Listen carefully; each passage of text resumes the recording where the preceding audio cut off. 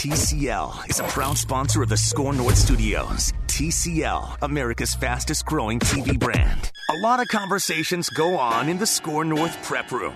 You get to hear them with a cast of characters and your host, Danny Cunningham. It's Cluster Fun. Welcome into Cluster Fun. Zolgad, and as you're about to see, Declan Goff. Hi, Declan. Hi, and scene.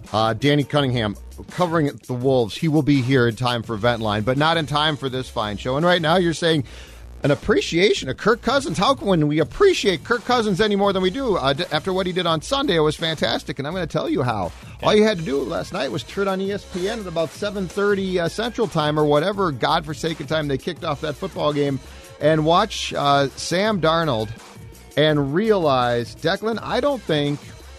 And I was thinking of this morning. Maybe a hockey goaltender or a pitcher in baseball.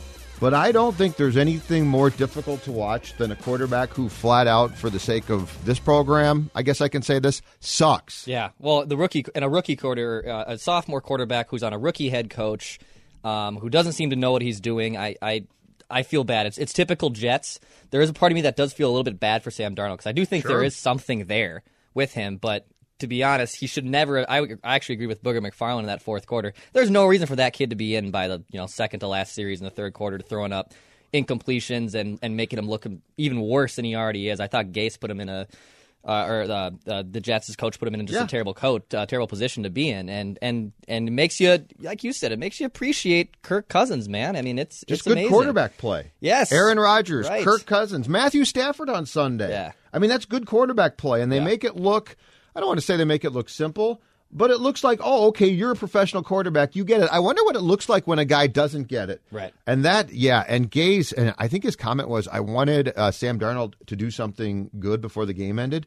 And Booger McFarland, you're right. It's like, say, get him out of there. And Booger McFarland's 1,000% right. What are you thinking? Yeah. Adam Gase deserves, I think he's a terrible head coach. For sure. And he might be a decent coordinator, but leaving that guy in to throw, that's one of the worst performances and they've had some bad ones because the Jones kid with the Giants, the kid from Duke, he might be good someday, but he's still raw. Yeah.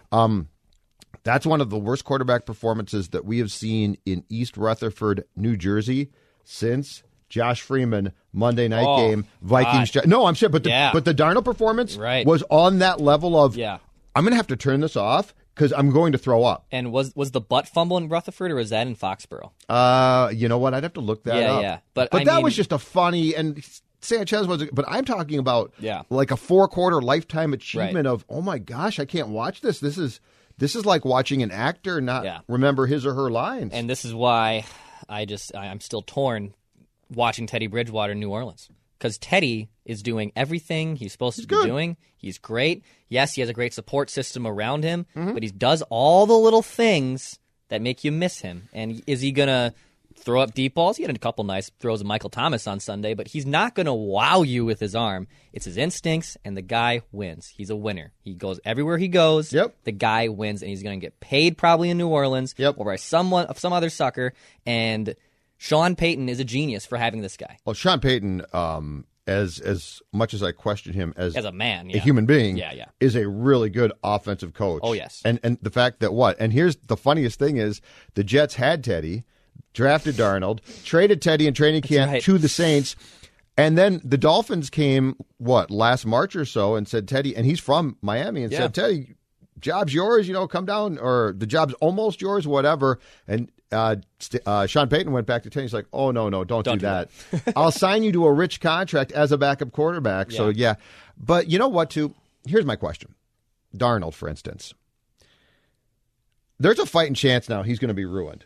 Yeah. Like you watched that last night, and he can recover from that one game. But I'm just saying, as far as you do start to question of, okay, if Adam Gase isn't fired here after a year as his coach, there's a fighting chance this might not work. Mm-hmm. And what I keep coming back to is, if he is ruined, did Sam Darnold stink, or is he victim of sort of what, I don't know, you could say was the Carr with Houston, Tim Couch with Cleveland, which is we'll never know because their inept franchises Correct. ruin them so quickly. And I'm going to go with that. I would say it's the Jets being the Jets, man. There's nothing around him to not be successful. I was never a big Mark Sanchez fan, even when he had his nice runs. But the Jets were actually a good team. They had a great defense. AFC title game in 2 years in a row. 2009, same year as the Vikings won. Yeah, they went 2 years in a row. Denver. And I thought Sanchez stunk, and he was as someone loves to use in this program, a fraud. I did not believe in him, but he had a good support system. And even as kooky and crazy as Rex Ryan was, it worked for the Jets. Yes. At the time, it worked for the Jets really well. Yes. So the fact that it doesn't work anymore, poor Sam Darnold is now the victim of that, and now Danny Cunningham. And now he's Sam Darnold is the New York Andy Dalton.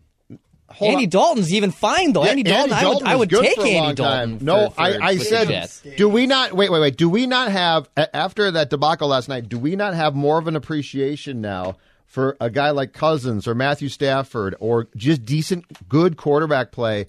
Watching a bad quarterback might be the most difficult thing. I don't think there's anything in your sport of basketball that's as tough as watching that debacle that we saw last night. Watching the Wolves chuck threes. No, watching a team like the Wolves just take mid-range jumps. No, but I'm talking one guy. I'm talking one position. Number 22 for most of his career. You know what? I don't think that's as tough. It's quicker. It's I agree. easier. It's cleaner. He can go to the bench for a while. Right. I'm saying Sam Darnold was left in there to look like a complete idiot. I think that's one of the most toughest. At least if you are a starting pitcher and you get hammered, you're out fairly quickly. Yeah, Manager comes gets. You know, if Gaze had gone to him at halftime and been like, "Dude, I can't play you," right? It would have been different. But he just left him in there. Yeah, I mean, it was kind of funny. Sad. That game was Kirk Cousins' worst nightmare, or Mike Zimmer's worst nightmare, I guess, is really how we should phrase this, on steroids. That was as bad as it could possibly get for Mike Zimmer. That is like, I don't think Kirk could dream of having a game that bad. We've seen some bad Kirk games, and Kirk has had some bad games, whether it's here or in Washington.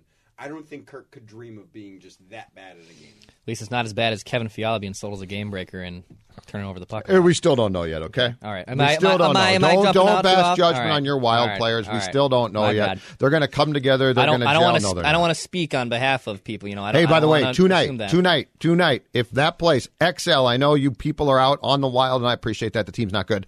But if you don't sell that place out tonight, this is State of Hockey ripped off. You're off the crest here. Get the banner down. Because Connor McDavid, number one. Connor McDavid is the greatest player going in the National Hockey League right now. And if you people don't go to that building, I'm pointed to St. Paul, to go see him, then you do not live in the state of hockey. You're not even close. Connor McDavid, price of admission guy without a question. One of the greatest players. I don't care where it is, that way, whatever it is. You know what?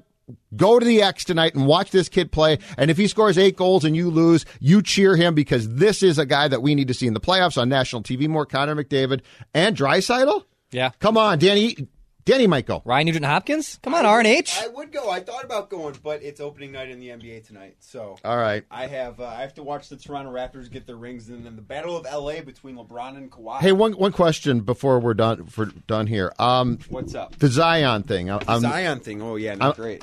Depressed is too strong a word. I am, but this stinks. Yeah, I'm upset about it. Like, I was really excited. They're playing in Toronto tonight. No, I know. Night.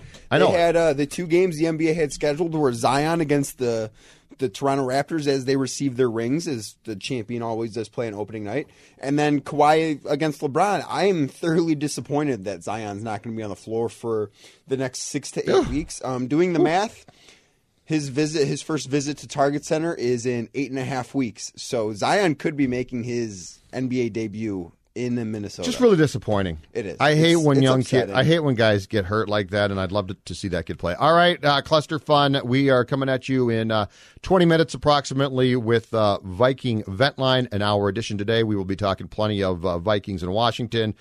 Good quarterback play at bad QB play. And Adrian Peterson, is he going to play on Thursday night or is he not? We will tell you at 11 o'clock. Talk to you then.